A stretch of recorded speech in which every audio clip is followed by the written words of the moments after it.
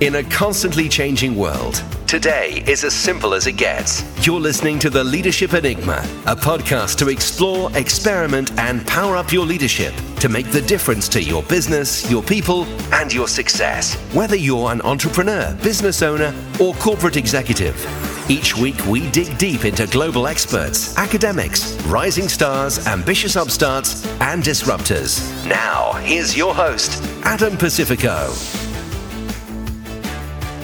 Hi and welcome, I'm Adam Pacifico and this is The Leadership Enigma. This is the anniversary special and this podcast is brought to you by Emeritus Insights, where you can get your daily learning from the world's best-selling books, leading universities, exclusive HBR content with global thought leaders, including, of course, the Leadership Enigma video series, all in bite-sized video content. So simply download the Emeritus app at the Play Store or the App Store and get your insights. Or go to insights.emeritus.org and you can also get daily learning to increase your success.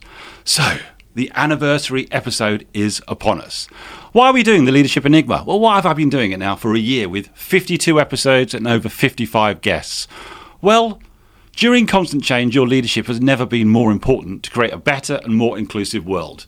You're listening to the Leadership Enigma, I hope, because you're, like me, insatiably curious and you want to explore the power of human-centered leadership to create real momentum for a positive and sustainable world.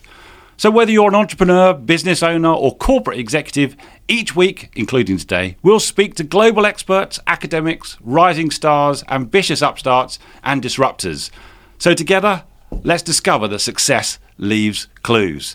So, welcome again to the anniversary special, and I'm incredibly excited because we have a plethora of guests. And in the studio today, I'm delighted to welcome Dr. Katie Best and Keith Douglas. Thank you for coming back to the Leadership Enigma. How are you? Thanks so much, Adam. Very good, thanks. My pleasure. Great to be here.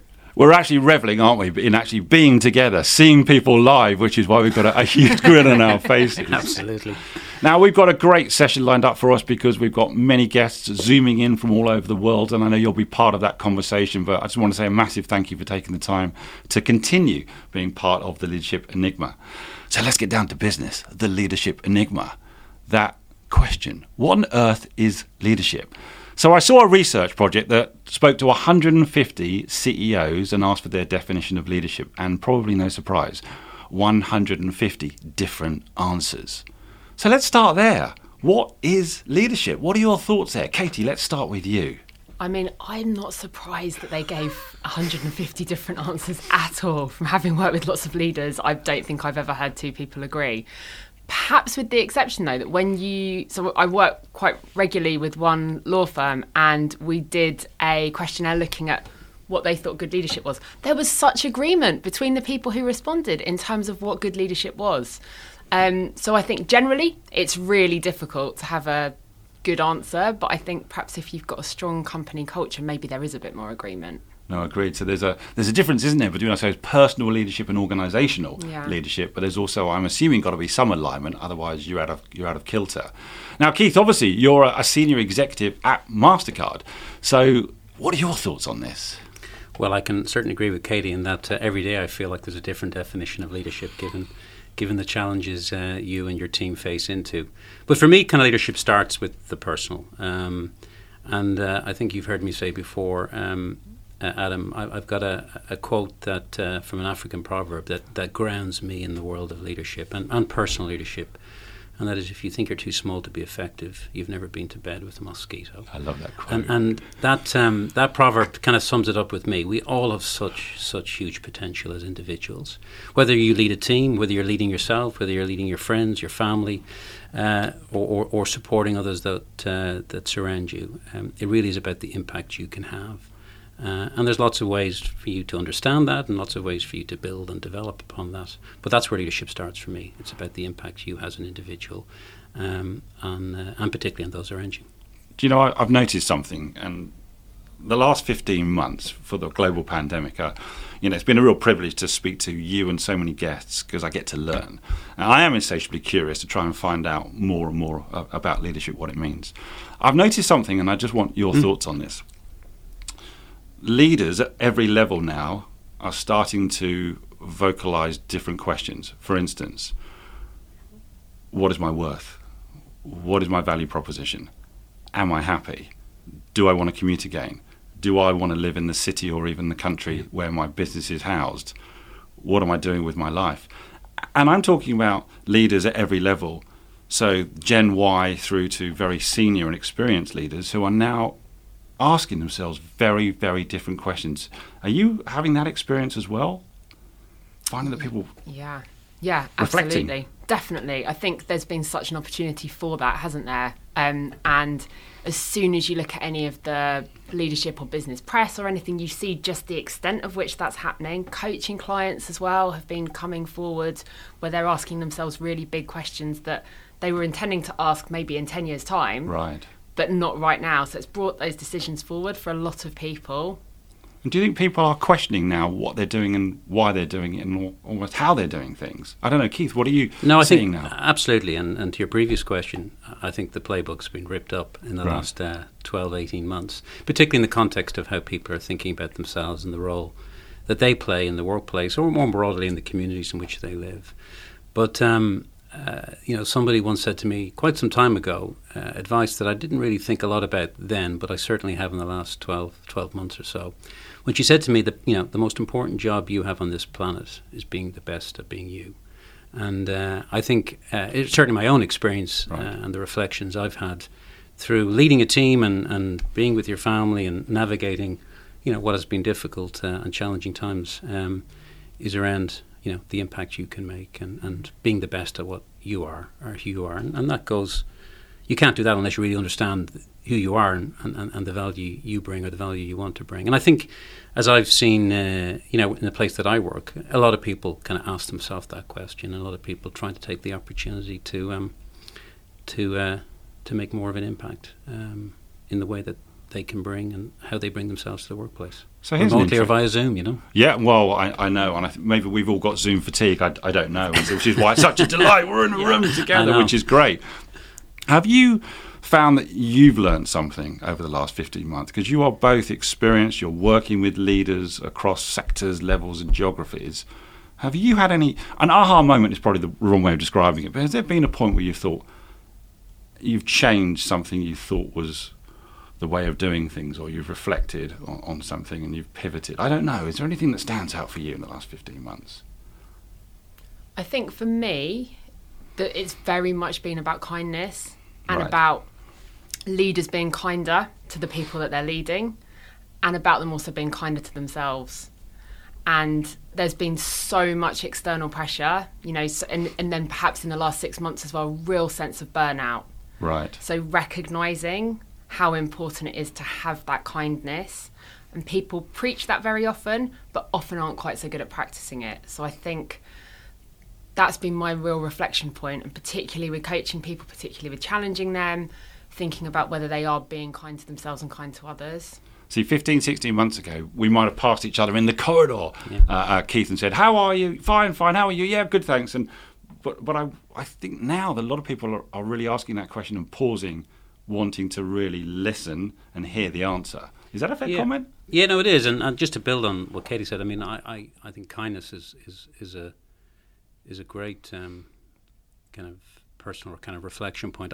For me, it's been around patience and being. I'm a fairly patient individual, but being more patient because you got to slow down to speed up, or you got to recognise that people, certainly in this last 18 months, are operating in different ways and have, are experiencing different challenges, whether at home or indeed trying to work remotely, given the nature of their role. So, for me, patience but I think that plays to what you're saying. It's just slowing down, listening, understanding, and maybe plays a little bit to something we've all talked about outside of this podcast, which is that whole piece around human-centered leadership and how you think about the emotional intelligence and the decency of how you go around and go about working with others. Now, we'll talk about human-centered leadership. There's going to be a number of guests who will come on and talk about that, and I'm passionate about it.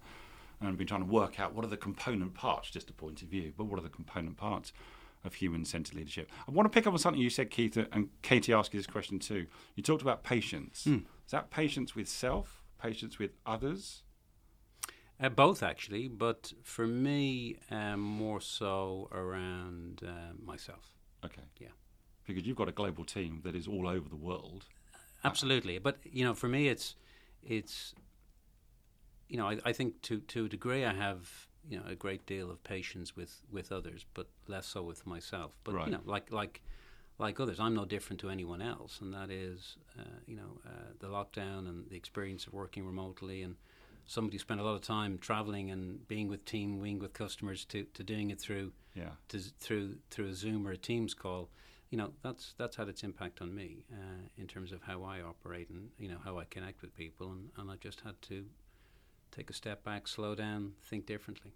And Katie, obviously you're working with clients as well, all over the world, sector agnostic. So are you finding that their challenges or even their questions to you or reflections have changed over the last 15 months and have been more self-focused? Yeah, I think definitely more self-focused, absolutely. Not that they're not taking care of their teams, but that the organisation or company is almost doing a lot of that work for them. Right. Maybe not initially, but lots of structures have been put in place, haven't they, to kind of make sure that people are being well looked after.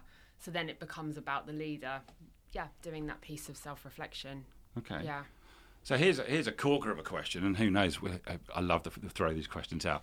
Have the ways of working fundamentally changed forever?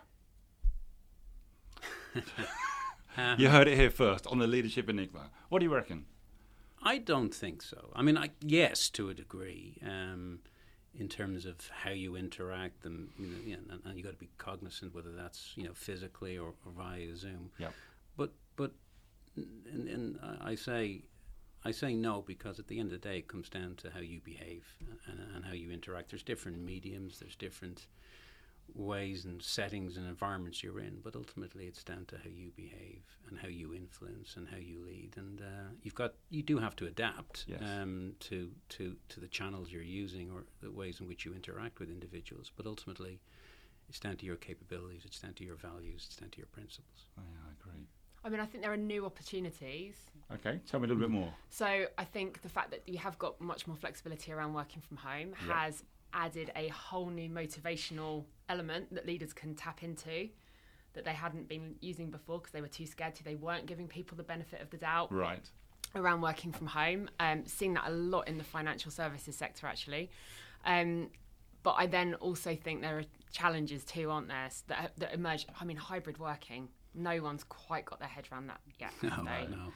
How do you make sure no one's left out? How do you make sure everyone feels equal? It feels like the people who are at home are looking at the people in the office going, but it's not fair, they're getting all the good projects. And then the people who are in the office saying, it's not fair, they're not commuting today. So it's almost, I don't know how you balance that. So episode 52 was released today, bizarrely. Stephen Corns was on it, and he mentioned hybrid working.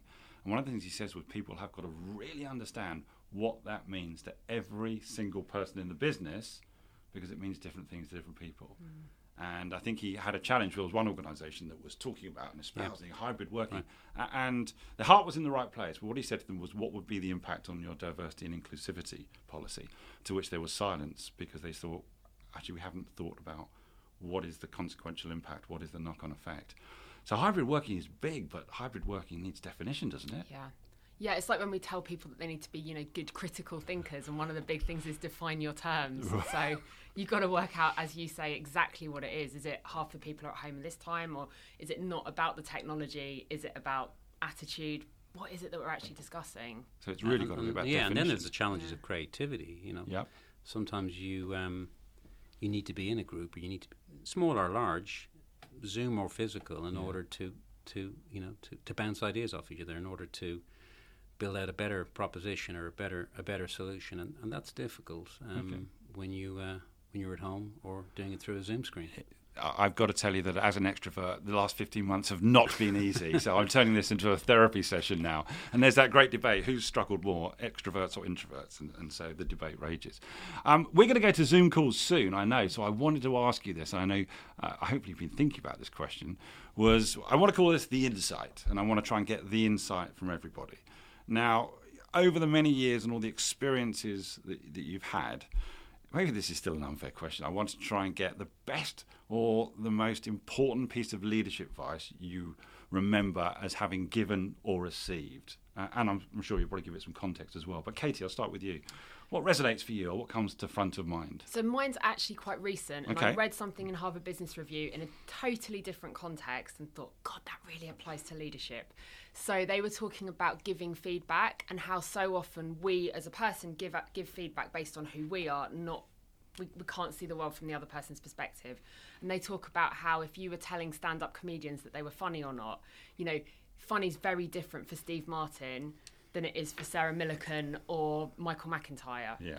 So it really made me think about that in terms of leadership, and how when we advise other people on what being a good leader is, we're thinking from our own point of view, not from their point of view. And as a leader, we all need to be much better at recognising what awesome leadership looks like for us, in our body, in our mind, with our context. That's a really good point, isn't it? Because we work with organisations, all of us, don't we, where they talk about values, but people have got to work out what are the behaviours that support and the behaviours that undermine that. For me, 8 o'clock in the morning on a Tuesday, so I can live the values day to day. It's kind of that, isn't it? Definitely. Really? And I think when we often talk about that, we get a bit lost because we say be authentic, be yourself. But what does that actually look like? But I think that kind of comparison or metaphor, if you think of stand-up comedians and how different they are, leaders are just as different. So you've got to find your own version of leadership in the same way they've got to find their own version of funny. Makes me think of the episode I did with Neil Malarkey, who from the Comedy Club. But Keith, what are your thoughts in relation to that question? Yeah, no, a great question. I guess I'll answer it in maybe a slightly different way.